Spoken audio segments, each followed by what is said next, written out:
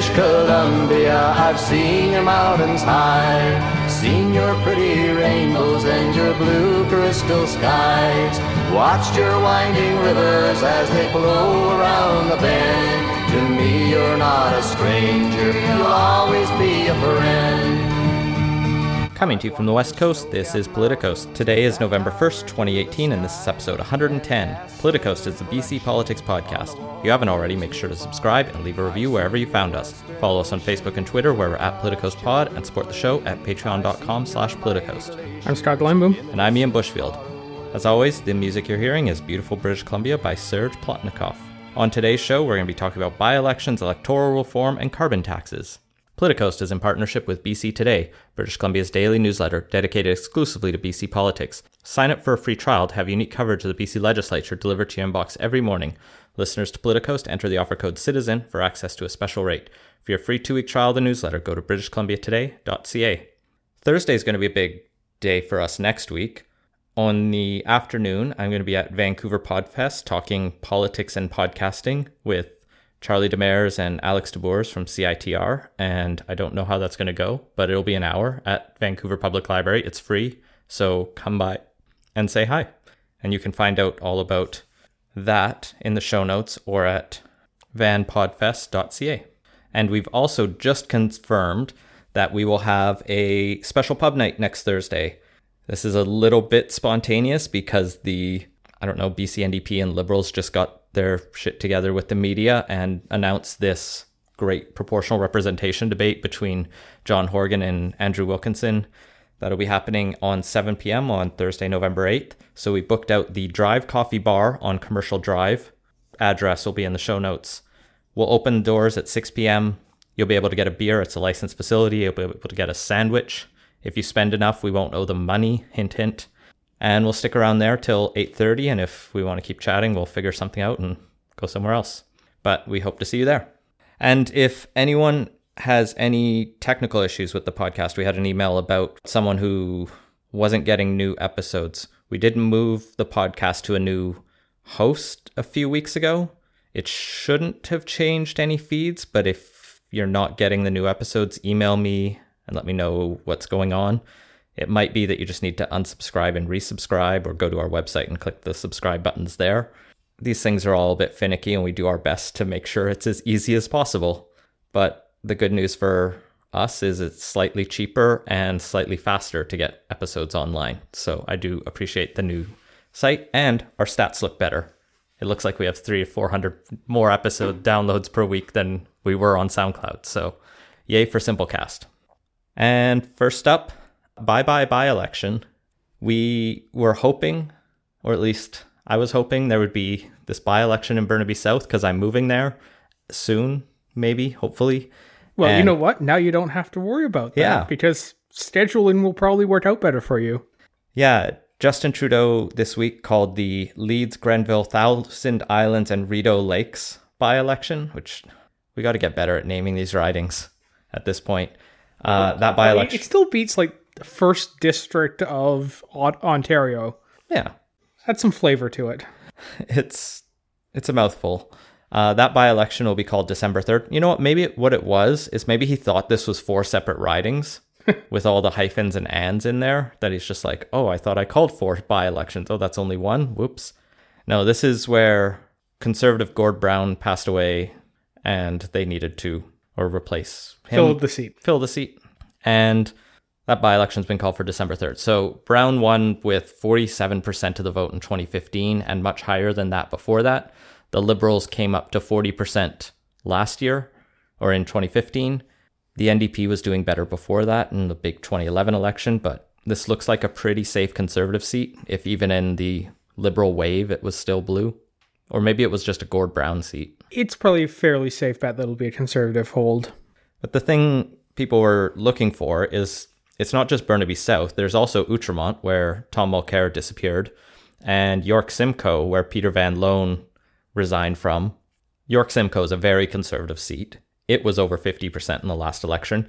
Outremont was becoming an NDP safe seat, but that was probably because of the strength of Tom Mulcair in that riding. It's probably in play. Leaders tend to hold their seats. It's hard to read into that more than it. And you have Burnaby South, where Kennedy Stewart resigned. And Justin Trudeau, when asked why he didn't call that by-election or these others, said some weird quip about Kennedy not, or holding on to his seat for the summer, which, yeah, let's criticize him for that. But someone else politicking isn't a good excuse for you to politic. Yeah, the whole thing, everyone's playing politics on this. The NDP played politics by holding on to the seat for months after the person in the seat and said they were going to step down. So it's hard to really get the sense that they're outraged that the people of Burnaby South don't have representation in Ottawa is really legit. Because let's face it, Kennedy Stewart was spending most of his time campaigning here, not representing the constituents. So it's, that doesn't make it great that the Liberals are playing politics on this, but it's a by-election. People play politics with when it gets called, and it's such a minor thing that's hard to get worked up about. There is a little bit of a norm of calling all the by-elections that are on the docket at once, probably even just to save Elections Canada from having to run multiple elections, because I imagine it's easier to run 4 by-elections at once than 4 separate ones. Yeah, but there's also plenty of times where they've had multiple by-elections coming up and haven't called them at the same time. So it's hard to say. The one party that's actually, the moral high ground here this time is the Conservatives, who they joined with the NDP and I believe the Greens as well, and probably even Maxime Bernier, because why not? He's got a party. I don't know if Aaron Weir counts as a party. Has he filed the paperwork to the Elections Canada? Maxime Bernier has filed the paperwork to create the People's Party. Yeah, I don't think Aaron Weir plans to run as the CCF, but we'll see. Anyway, all the major parties, except the Liberals, co-signed this letter to Justin Trudeau asking him to call these by-elections, and, why won't you pick a date? We'll probably get our Burnaby South by-election in the early new year, because it's one that's just close enough or just far enough that it'll be really hard to justify saying that that'll have to have a 8-month election. Yeah, they're not stretching this one out until the next general election. But, it wouldn't surprise me if they do stretch out as long as they can, because, Jagmeet Singh not being in the House is doing the NDP no favors. Is Trudeau that worried, though, that him in the House will do much more? Probably not. Trudeau is fairly likely to get re-elected, but, why give the opponent anything, I guess? Well, let's cross the Salish Sea to where there's possibly going to be another federal by-election, but it's really unclear because no one is answering questions well. So Leonard Krogh won as mayor of Nanaimo, and what he said he would do, but he hasn't done yet, as far as I can tell, is resign his seat as MLA, thus putting the numbers a bit more complicated in the legislature. It's possible he'll resign coincidental with taking the mayor's chair on November 5th when he gets sworn in. I think that's when it happens in most cities across the province. I can't imagine it's much later. And it's not unprecedented that we've had MLAs also be elected to city councils or as mayors in the past. It's not a great look, I don't think. Granted, maybe being the mayor of Yale isn't that demanding of a job and you could balance it with being an MLA, but still, if you're coming to Victoria and it's a bit divided loyalties situation. Yeah. So Krogh is still technically MLA and mayor-elect of Nanaimo, but let's give him the benefit of the doubt and assume he keeps his word and resigns, because someone else has already put their name forward, and that is Sheila Malcolmson, the current Member of Parliament for Nanaimo, Ladysmith, and the NDP. It's kind of a musical chairs for the NDP in Nanaimo right now. They're opened one up in the mayors and just shifting around. And she's saying she's going to run for the Nanaimo, BC by-election, which will have to happen before February, according to Horgan, because he wants to make sure his confidence votes in the spring aren't in jeopardy. Yeah, there's a pretty strong incentive on the part of Horgan to get an MLA in that seat pretty quick. And although the Liberals have made no bones about the fact that they're going to really try and fight that by-election, it's very likely that the NDP are going to hold it because, it's a very safe NDP seat. I think the only time it wasn't an NDP seat was during 2001 when everything except 2 East Van ridings weren't NDP holds, and maybe once, a decade or two before that. Yeah, Mike Hunter held it from 2001 to 2005. And in 2017, the NDP won with the 14% margin. Now, the Liberals and Greens have said they're going to run someone, so nobody's making it a easy ride, but how hard the Greens campaign will remain to be seen. They've been doing well on the island. It's unlikely they're going to pick it up. The worst the Greens could do is play the spoiler and split the vote to the point where the Liberals sneak ahead. But I think even that's an unlikely situation. Where things get more complicated is at the federal level. So when Wilkinson was making her announcement that she was going to pursue this provincial run, she said she would resign as Member of Parliament to run in this by-election, but that she doesn't think it's necessary for there to be a federal by-election to replace her. And why? Nobody could quite figure that out, including the NDP at the time. They said timings would be announced later. As far as I can tell, the way the federal law works in the Elections Act is once she resigns, there's basically 6 months to call a by-election. That by-election has to be a minimum of 36 days, which puts us at 7 months, and it could be a maximum of infinite. Now, it looks bad if you say I'm going to have a by-election that lasts for a year or more. But realistically, if she doesn't resign until February, that puts the latest date of calling the by-election into the summer, July or August, and then Trudeau could just say the by-election is going to be in September, and if it's when the writ gets dropped for the general, well, that just cancels the by-election, and then it's just a general election for the seat. So maybe that's what they're going for? Could be, but that's really stretching things a bit, I think. Because, if that is the case, A, why not just say it? And B, does anyone really expect they're going to call like a 4-month-long by-election? Well, but it doesn't end up being 4 months if they don't call it until June. Well, the next election is, October 17th, I think, of next year. It's pretty much comes out to, 3-4 months after they'd have to call the by-election. Like, it's starting to get a little ridiculous at that point, and, that's assuming the local NDP tried it out as well, rather than call it sooner, which I imagine we're probably going to have one either trying to squeeze in before Christmas, or it gets called pretty much as soon as the holidays are over. Again, with the politicking, I mean, half the reason Sheila Malcolmson can't say for sure is because ultimately it's Justin Trudeau's call when to call the federal by-election. For the federal government, I mean, this doesn't matter much. I feel like Nanaimo Ladysmith's a pretty orange seat, so maybe the NDP will do really bad, and it'll be a sort of fluke pickup by the Liberals or someone else, or the Greens. Realistically, it's not going to matter much in going into the next election, except it'll probably help whatever narrative the party that wins. Just for reference, Sheila got 33% in the 2015 federal election. The Liberals and Conservatives almost tied. They were within 100 votes at 23.5%. And the Greens got 19.8%. So it's almost a three-way tie for second. And then the Marxist-Leninist got 126 votes out of 71,000. So good job, Jack East. I don't think this is your time either. I don't think it's ever going to be the Marxist-Leninist time. So that runs us through most of the by-elections that are going on. The one other thing that could come up, it won't, but we could theoretically have by-elections if any of the 3 apparent recall campaigns that are running are successful. The rule with BC's recall system is, I think it's like 18 months after the provincial election. Yeah, you have to deal with your MLA.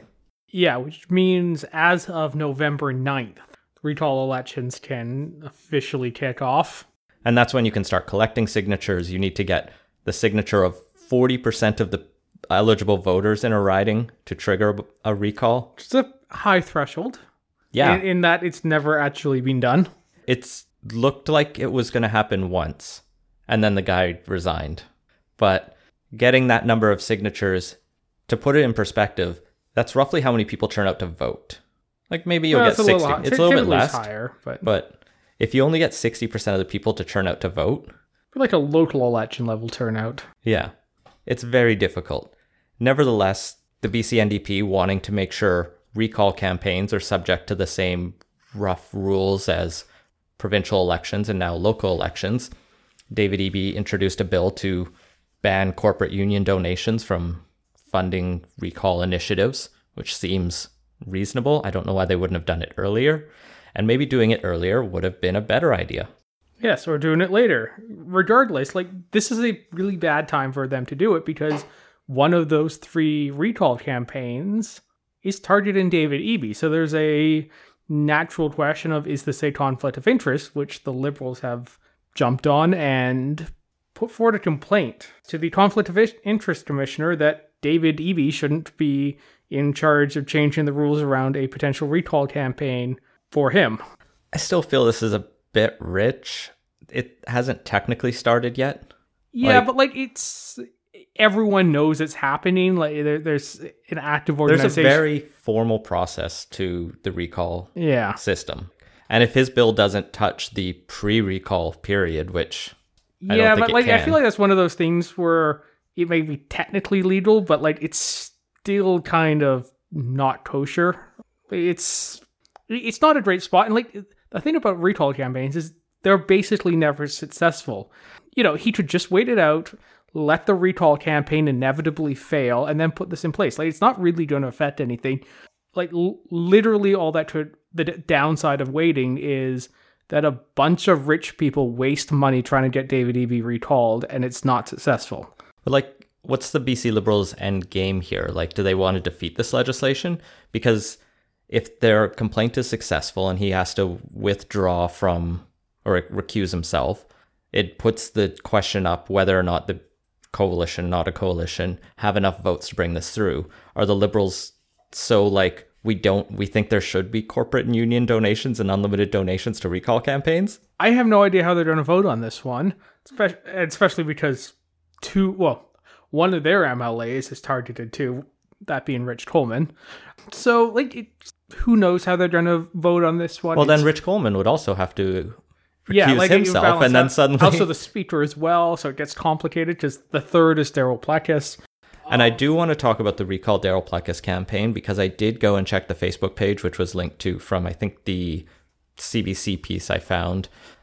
As I was clicking the link and seeing it was Facebook, I was like, oh, is this going to have 10 people? And it did. It had 10 likes. So no one go like the Recall Daryl Plecas page, because it having 10 likes delights me.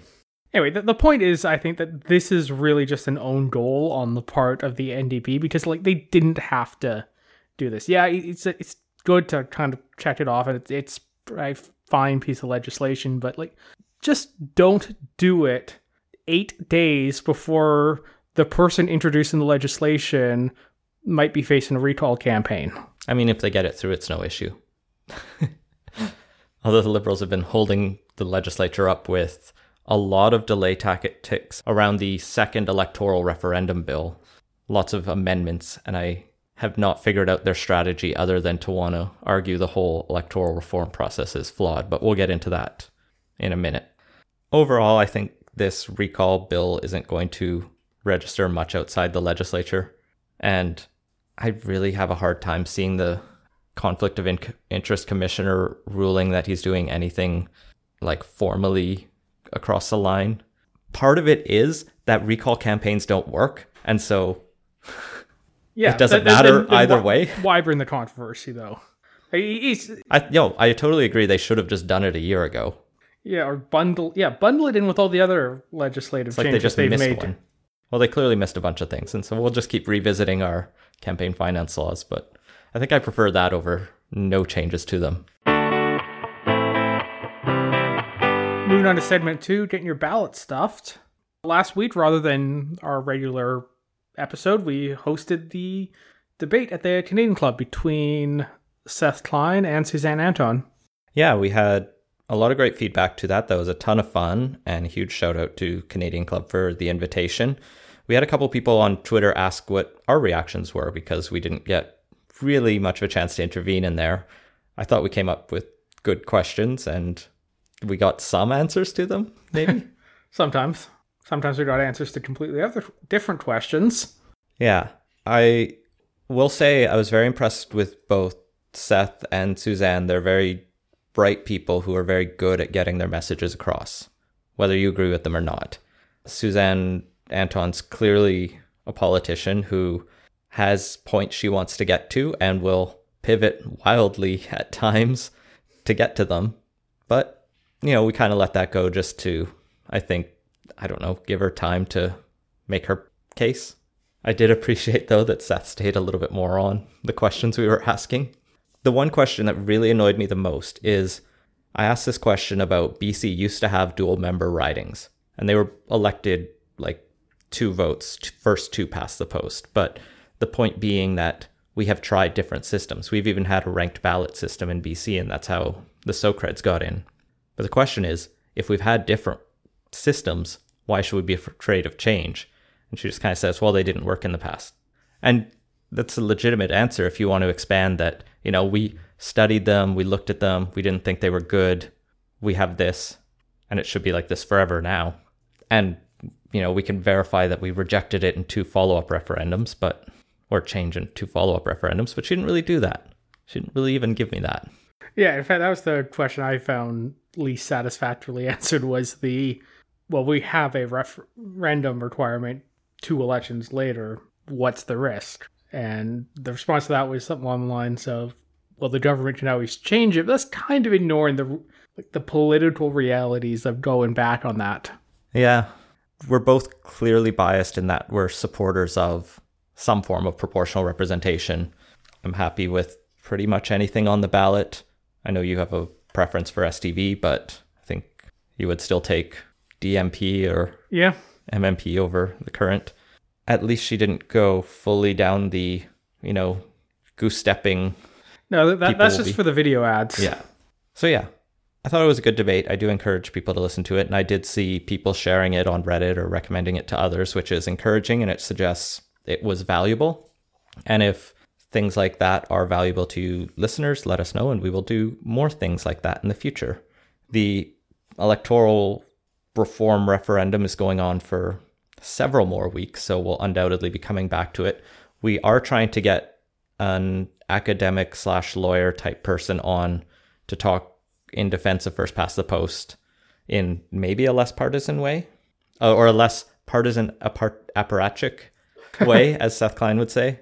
And there's also a couple young proponents of proportional representation I want to talk to who helped start the PR is Lit campaign, which I just think is awesome because it's also starting to make me feel old. Yeah, it's good to know they're young because that had a slight, hello fellow kids vibe to it, but it's good to know that it is actually fellow kids behind it. But there's been some stuff in the news that I think is worth talking about.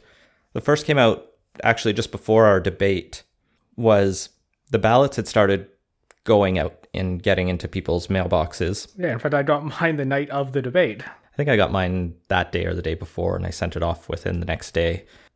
For those who care, I put rural urban first, mixed member second, and dual member third. No, so we have the same ballot then. I know a lot of people are doing that, but I still think mixed member is probably just going to win if we get PR. Yeah, I think that's probably the front runner. Yeah, it's actually been really interesting. I've been seeing a lot of people vote that way. But we live in a bubble? Yeah, that's the thing. It's how much of it is, this is the bubble of people who actually know and follow this conversation versus MIT's members just better known. Well, the other thing that seems to be happening a lot is people just throwing their ballots into the recycling bin, or at least people taking pictures of ballots that are being discarded or otherwise lost. And I've seen this on Twitter a few times, but most controversially was a post by Judalyn Tiabji, sorry for mispronouncing that, former BC Liberal MLA who is in the Majority of BC Facebook group, and dedicated listeners will remember our interview with Gillian P. Stead, formerly from the Majority of BC podcast. She's now in England with a new job coming up soon, I believe. But in this Facebook group, Judalyn posts, "I'm starting a, quote, ballot collection effort in Powell River for the proportional representation referendum ballots with a goal to acquire a stack of them and videotape how easy it is to defraud the process. If anyone else does this, can you please let me know? We could collaborate."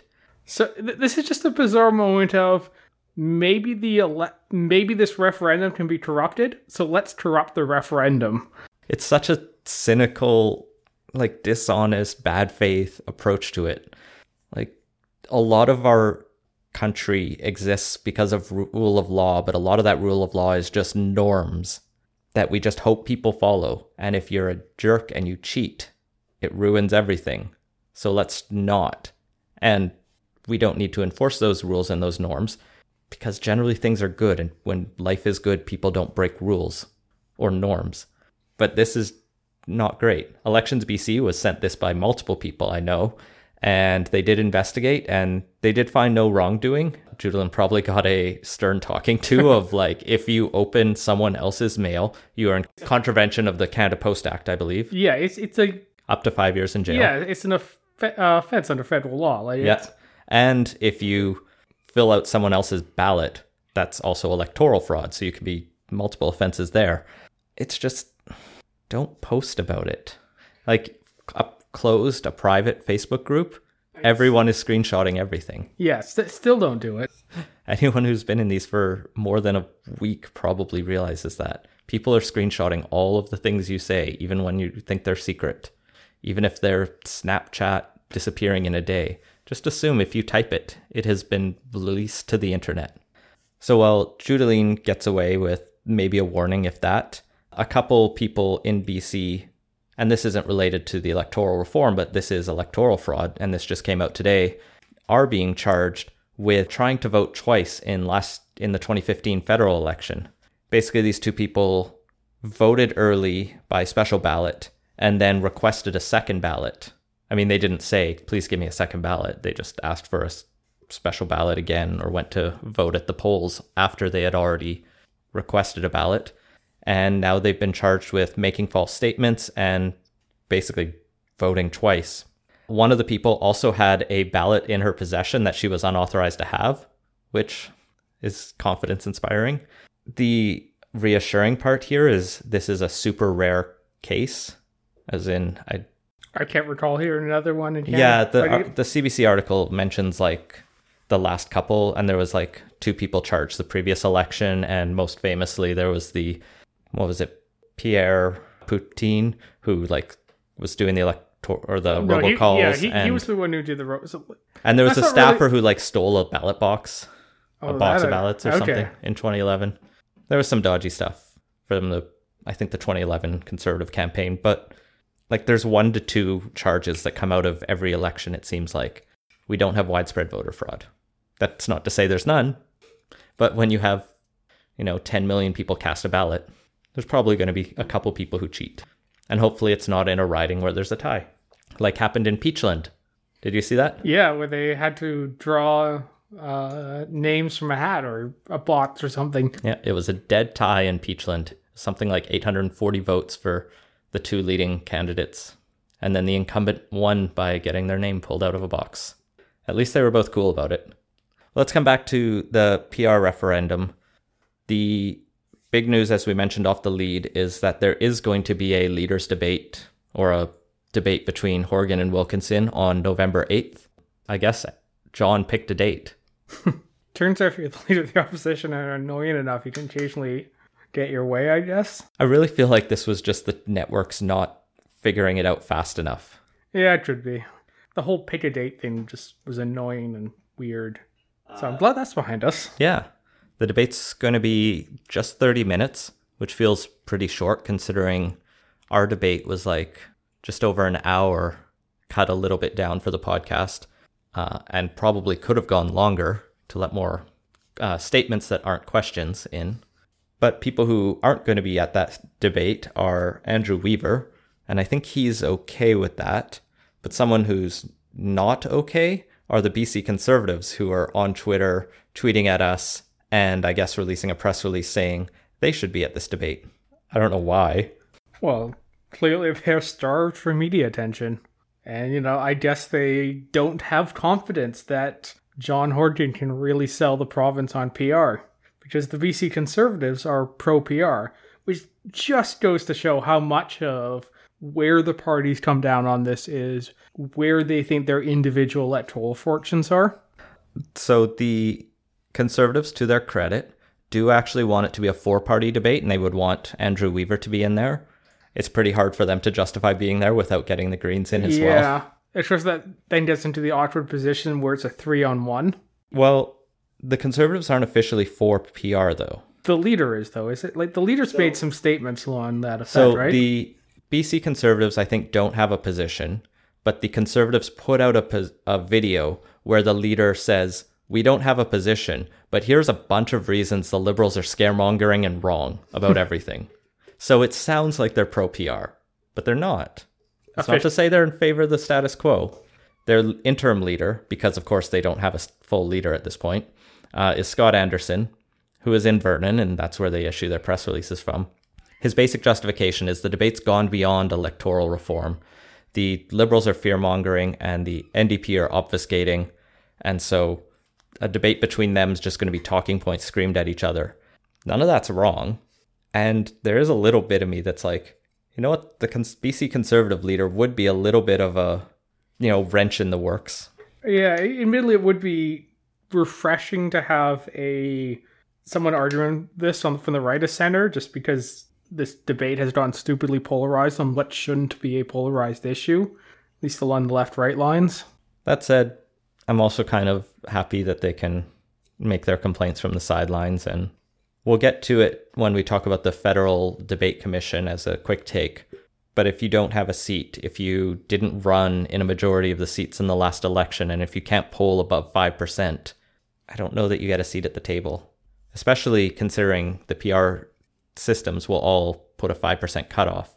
Even in 2013, where they were doing their best, they didn't even get 5% in the election. So it's hard to really justify giving them a seat at the table. Like, they got 4.78% in 2013, 77,770 votes. Of course, if we didn't have first past the post, they'd probably be a lot higher, which is coincidentally why I'm sure they're backing a change, or not officially backing it, but definitely backing a change. But to see Horgan and Wilkinson debate this, which will be a nice preview of what we'll see going into the next provincial general election, whenever that happens, whether it's 2021 or sooner, come and join us at the Drive Coffee Bar on Thursday, or just churn on CBC Global or CKNW at 7 p.m. And I think it will be live streamed probably on CBC's website, and check it out there. And we'll have our hot takes after on this podcast. And for our third segment, because this is going to be a big episode, we're calling it pollution pricing now. The federal government, it was actually last week, dropped its details for its carbon pricing backing plan, basically the carbon tax. And the big news, which doesn't apply to us here in BC at all because we already have a carbon tax, so we're not covered by this, is it's going to be a carbon pollution pricing scheme, which already drew out, I think it was Maxime Bernier, or was it Andrew Scheer? Both. Both saying that carbon dioxide is not a pollutant. I think that was Bernier. They're doing this really stupid thing where Andrew Scheer says something stupid about carbon taxes, and then Maxime Bernier attacks him for not saying something stupid enough about carbon taxes. So there's the pricing system on one side. That's a fuel charge and what's called an output-based pricing system for an emission-intensive industry. So basically it's a gas tax and a surcharge on industry that doesn't use enough gas to tax through that. But on the other side, the federal government is going to take the money from provinces where it collects that and just send it right back to consumers as checks. Just politically fairly smart. Like, the revenue neutral carbon tax thing is, the ideal, you get a bunch of economists to sketch out a plan sort of thing. But it gets really complicated when you are only doing it in 4 provinces from the federal level, and it's also not politically as not convenient as people getting checked, which people really like for some reason. I do. And I think that's the biggest criticism of this. When you go through the Prime Minister's announcement, it links to basically 13 different pages that are what will the carbon pricing scheme look like in your province or territory. And then it basically writes up, well, here in BC, you already have a carbon tax. It's pretty good. It passed our approval process. Don't worry, nothing will change for you. In Alberta, they have one. It looks like it's working out. If it falls apart, I guess they'll change it. In Saskatchewan, well, Saskatchewan introduced a carbon plan, but it was a somewhat, what was it? It was a intensity reduction strategy, whereas you have to reduce the amount you're polluting per unit of energy you're using or something. So you can, if you keep using more energy, you can pollute more totally. And it was like weird things like that. That seems like a really good way to insert perverse incentives into it. Anyway, point being, the federal government looked at it and went, all right, you did a little, you get like a C minus, but we need to get you up to like a B plus at least. So we're going to take like the difference. And it does that across the country. So each province has a slightly different carbon scheme, which is literally what Justin Trudeau promised in the election. He said, I'm going to do a province by province scheme. And if you don't have something, we'll create a backstop. And that's what he did. And it's kind of a mess, but maybe it'll work. Other than the fact the check you'll get in Ontario will be different than the check you'll get in Saskatchewan, and we won't get checks. Yeah, in that sense, it's a little complicated, but they went into this thinking they basically had the major provinces on side. Alberta put in something. BC had one for, at that point, 7 years or something at that point. Quebec had bought into the California's cap and trade market or something. They had an arrangement there. Ontario was setting up a cap and trade system. Like, it really seemed like they, might have to strong arm Saskatchewan on this one, and that would be about it. And that has changed with Doug Ford and... I don't know what Legault is doing in Quebec. Yeah, I don't know what he's doing. But, right now, it's looking like this can cover about half the people in Canada, which was not the original plan. So, this is kind of making the best of a changing situation. But they seem to have done as good a job as they can in hitting that. Yeah, and there are some good exemptions in here for people who live in remote communities or aviation fuel for the territories. So if you need a diesel generator to keep your town running, essentially, or your house, you won't have to pay the carbon fee on that because it doesn't make sense. You don't have a better option. You might be able to use solar in the north for a part of the year, but it won't be very efficient. And it won't work well in the long winter. So diesel is a very valuable thing. So trying to incentivize people to something they can't get doesn't make any sense. And then there's also some, of course, agricultural and fishing exemptions based on sort of trying to ease the burden on cash-strapped industries where it can be very difficult to jump to a new technology. So you want a softer incentive. So that all seems fine. Yeah, overall, it seems to have gone well. The rollout, Angus Reid polled and found that in July of this year, 45% of people across the country were supportive of the federal government's carbon plan, and that's actually risen to 54%, so a good 9% jump across the country. And that support actually rose in every province, except Alberta, where it stayed statistically about the same. Maybe dropped 1%. Funnily enough, in BC, it went up 7 points, even though it doesn't affect us. But I guess British Columbians like seeing that the federal government is doing something to all those other people out east.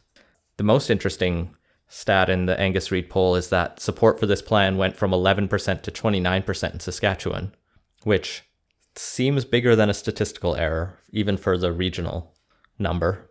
There might just be a small number in the Saskatchewan region, but maybe they suddenly came around to carbon pricing. So it's 29% really, a percent in the 20. Is that really coming around? It's getting some there. Hey, the trend line's moving in the right direction, but they're not exactly, chomping at the bit for this. That's fair. Biggest change. It's it's the most improved province. Still not good. Still not a big supporter. They get a sticker at least. Yeah. But Saskatchewan, of course, is still suing the federal government over this plan, with other provinces, notably Ontario, intervening. And the federal government has filed its response, and I saw that when I was Googling the federal government's website for all the other press releases. They don't say in their press release what their response is, but I guess I have to just assume they say, we have the jurisdiction to do this, deal with it in legalese. And so that will slowly wind its way through the courts, and I guess we'll find out next year how people argue, and maybe the year after that what the courts rule. I guess the only other thing just on the top level to talk about is the branding has really shifted from carbon tax to carbon pollution pricing. And in fact, I think Trudeau even said the Conservatives want to make pollution free again, to almost playing off a Trumpian language there. And it's fairly smart, I think. People don't like taxes. They may care less. They don't like pollution either. And so saying we're going to price pollution is what it's doing. A lot of their press releases talk very heavily about climate change. Even the response to the Saskatchewan lawsuit is all about the climate's changing. We have to do something, which isn't a legal argument that they can do something, but it's trying to build this moral case, this broader, things are turning bad. We need to act now, not 3 years ago for some reason, but we need to act now on all of this. And maybe the IPCC report has also helped shift hearts and minds a little bit. Probably made an easier sell. It would be the first time one of those actually sunk in, which would be nice. But hopefully this isn't the thing that we have to fight the 2019 election over. Oh, it is almost certainly going to be the thing we have to fight the 2019 election over. I mean, hopefully the pro-carbon pricing side wins and we can finally move on. Hopefully. In a year from now. But we'll look forward to that debate. Moving on to quick takes, as we alluded to earlier, there's a new debate commission set up. This one headed by ex-Governor General David Johnston. And this is going to basically lay out and handle the rules surrounding the debates for the next election between the leaders. At least the main English and French televised debate. There's nothing preventing leaders from getting together and doing more debates. If they bump into each other to, Tim Hortons and Smithers or something want to go at it. Or at the Monk Forum or whatever they end up at. The interesting bit in here is they announce the formal rules of what it will take a party to achieve to get into the debate. And you have to reach 2 of these 3 criteria. The first is you have to have 1 MP elected under that party's banner. That's not clear whether that means you're elected as the People's Party or if you are elected and now you are under that banner. Commas matter. The second, because that matters whether or not Maxime Bernier gets in. Elizabeth May, for example, is elected as a Green. 2, you must intend to run candidates in at least 90% of Canada's 338 ridings, which everyone has said they are planning to do, at least of the Liberals, Conservatives, NDP, Greens, Maxime Bernier's People Party. But the Bloc doesn't plan to, because they stay to Quebec. And finally, your party must have attained at least 4% of the vote in a previous election, or have a, quote, legitimate chance of winning seats based on some criteria, probably polling data and the discretion of the commissioner. Yeah. Just given the incumbency advantage, it would almost seem like the first one at least hints at the third one quite a bit, but we'll see how that actually ends up getting ruled. So in the last federal election, the Bloc Québécois got 4.6% of the national vote, but the Greens actually only got 3.5%. So Elizabeth May would get in because she has an MP elected and ran in more than 90% of the ridings, but she didn't actually meet the third criteria, although she did poll higher than that and may have gotten higher in the previous election. Maxime Bernier needs to argue the first criteria, run 90% of the candidates. Which 305, that's a lot. He's saying he's going to do it. And actually, we're going to be watching the debate. He's going to be in town here trying to set up EDAs and everything. So yeah, he's at least doing some of the legwork, but we'll see if that actually ends up being successful. And it looks like the Bloc will still get in because they meet criteria 1 and 3. Other than that, there probably won't be any parties in there. So I guess it's good to have clear rules as opposed to the ongoing inter-party arguments in the middle of an election campaign that are just kind of annoying and tiring. Yeah. And yeah, the structure of this seems fine. There was some concerns when the Liberals first announced this, that it was going to be a little partisan, but, having the former Governor General do it in a pretty hands-off way seems pretty good. Yeah. So we'll see how much fun debates will be in 2015. The Boys in Short Pants actually have a longer discussion of this in their latest episode, so I'll recommend that. But while we're talking about governors general and past ones, we have to talk about this story from, I think it was National Post originally, and now CBC as well, and others have covered it, about how much retired governors general are costing Canadian taxpayers. And it came out that since Adrienne Clarkson left her office over a decade ago, she has racked up $1 million in bills for, quote, office expenses.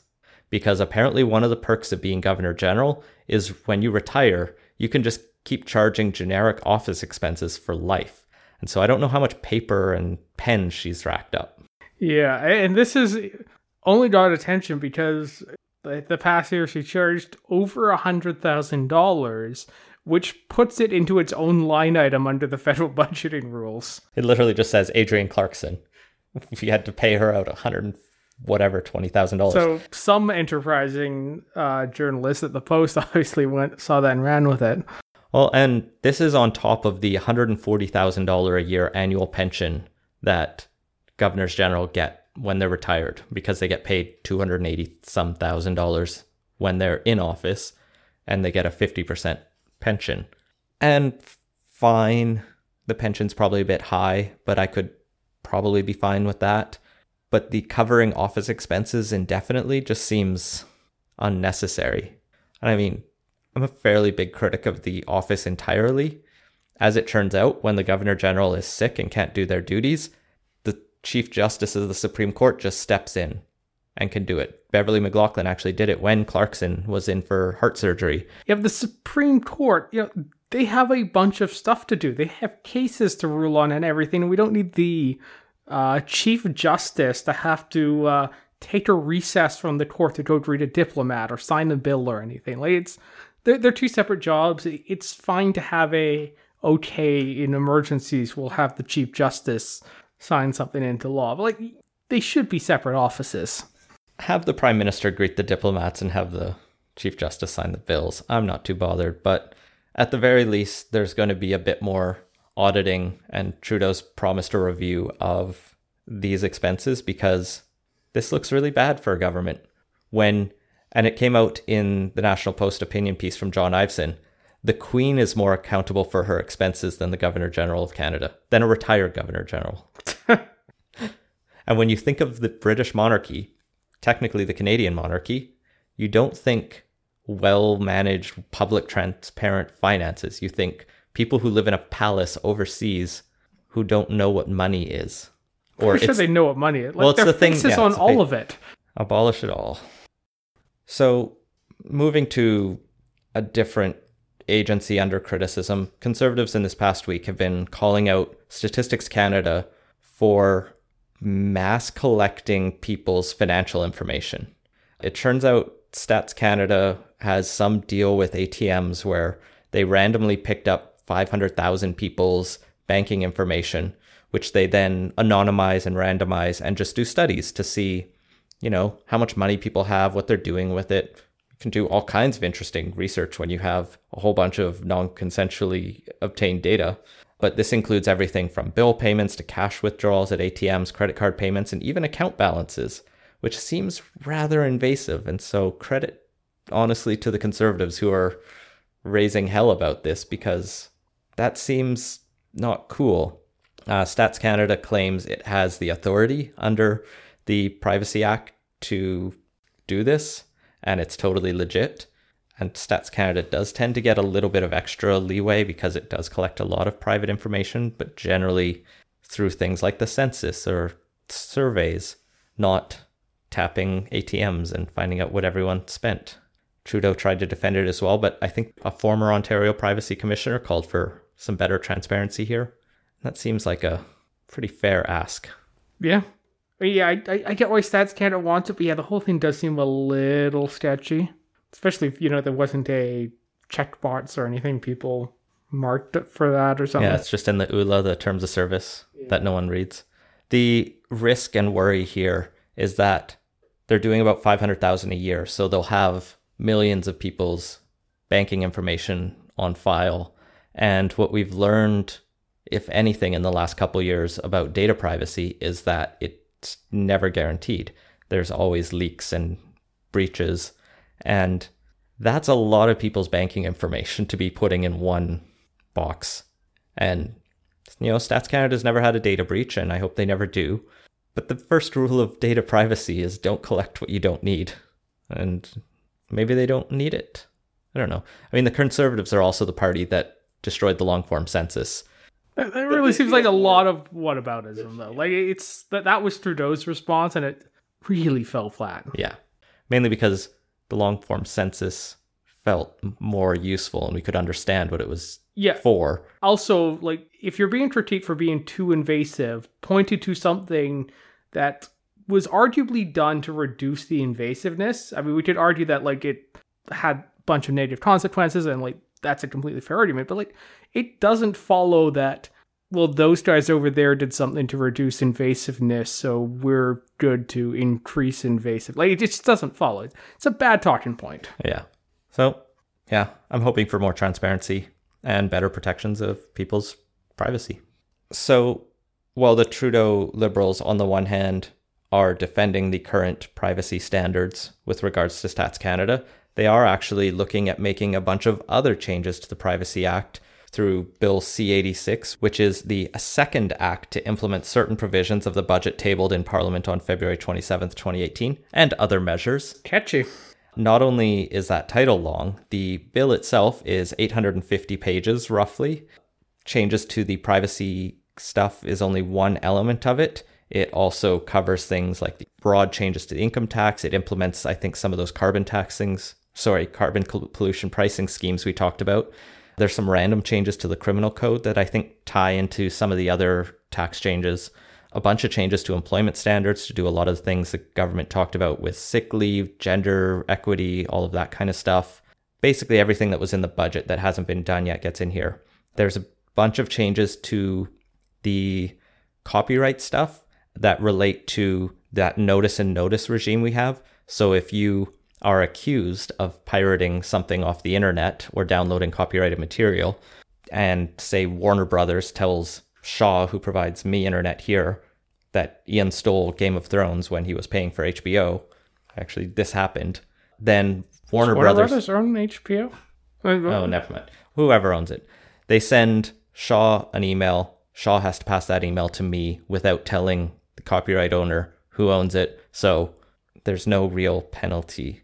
What was happening, though, right away was some dodgier places were sending ISPs fake notices that included links that were phishing schemes, essentially. They said, click here, and then you'll have admitted your guilt and you owe us $5,000. The government is now going to ban that and be very specific about the legislation or about the notice, which seems like a good thing. It's a little outside of, like, the budget, though. Like, that. This was the party that complained about omnibus budget bills a few years back. This is the, like, megazord of omnibus budget bills. This thing is massive. No one's confirmed that it's the biggest bill ever presented in Parliament yet. But the number that stuck in my head when people were complaining about the Harper era of budget bills started with a 6. So this one does seem longer, but I'm sure someone will find the exact number. And we'll come back to that length in a second. The one thing that I was paying attention for in this bill, or just in generally, was changes to charities reform. And I've talked about this in the past. And I think I talked about this with the ruling in August where the Ontario Superior Court knocked down the restrictions on political activities of charities. And earlier this fall, the government tabled draft legislation, which is something I don't see them do. And it wasn't really tabled so much as put up on their website and said, here's what we're thinking of changing. And then charities yelled at them, and so they changed it again. And now they're basically removing all the political activities limits, even though they're appealing that ruling, saying they don't have to. They're just going to do it because they want to. It's a reasonable change that a lot of charities were asking for, simply because the old laws and rules were very unclear and no one knew what counted as political and what didn't. And this just kind of gets rid of them whole writ. Now some people are worried that it's a Citizens United of Canada, but the reality is you can already have a nonprofit or business and deduct lobbying expenses. So we already have PACs running in Alberta supporting Jason Kenney and the NDP. But on the broad point of this bill, at 850 pages, the federal NDP has already made a motion to the speaker saying, we have a lot of people who are trying to think and go through this, but it is unfeasible for us to consider it in the way we are mandated to by, our system of governance. We need to break this up so that we can consider the different parts in due process. And this was actually something the Trudeau government brought in as a new rule because they didn't like omnibus bills of previous governments. And I think it almost bit them in the ass once before. And so maybe we'll see the speaker decide, no, yeah, this needs to be like 6 separate bills at least, because I think it changes dozens of different laws. So we'll see if that goes through. And I'm hopeful. I mean, we could spend like 2 segments on this entire bill if we tried to actually dig into it. I don't really feel like it's an 800-page bill at the moment. Even the summaries are hard to follow because just different things find different elements of it. Like there's also changes to First Nations land management regimes we didn't. Yeah, I don't even know what they do. This is one of those things that, if we actually have the Patreon money to like give us the resources to really dig into this and time and everything. I'm sure we could sit for a week and just stare at this bill and still not have informed enough takes on it. It's that big, right? There are staffers who are paid to study this and they're still having to break it down. I mean, but sure, yeah, give us more money. We will definitely take it.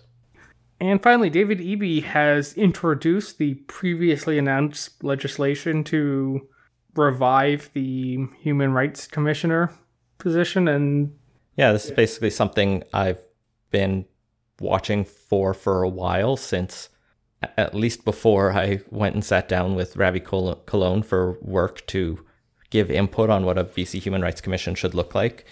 The proposal is up already, or the bill, and essentially the government will appoint, or the legislature will appoint, a Human Rights Commissioner who will be independent from the government and will report directly to the legislature. They'll be responsible for educating about human rights and trying to combat systemic discrimination in the province through a number of things like running inquiries, creating policies. And that's, I think, the thing that gets talked about the least, which is valuable about human rights commissioners, is just creating draft policies for companies that don't want to get sued for discrimination. It makes everyone's life a little bit better and makes it easier to navigate the laws that as they exist. The act will also change the timeline to file a human rights complaint from 6 months to 1 year. Right now, say you lose your job because you're gay or whatever, you have to file that complaint pretty quickly, but 6 months can go by really quickly.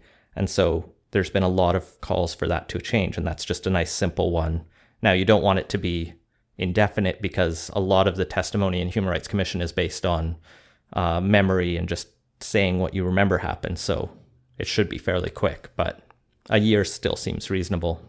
Otherwise, it's basically just that. And there's no details about what the budget for this will be. There will be a Human Rights Advisory Committee set up with members of different communities from across BC trying to provide input. The Human Rights Commission has just weirdly been one of these political footballs that when the NDP is in, they create it. And when the SoCreds or Liberals get in, they destroy it. And here it's coming back. And that kind of lurch, I think, is what led Bowen Ma to tweet out today, "This is why we need proportional representation." And she got a lot of flack immediately for trying to tie a seemingly fairly disparate... deserved flack. Like, the argument doesn't work well on Twitter, but it is the policy lurch argument that, like, you go from a government that really supports it to a government that really doesn't, and they spend all this time destroying each other's policies and putting in their policies. Like a 4% shift in the vote. Like, yeah. That is kind of fair, but like it's still also like a, if we get PR, everything will be roses. Yeah, everyone will have a pony in their back here, and like that's not a great argument. No.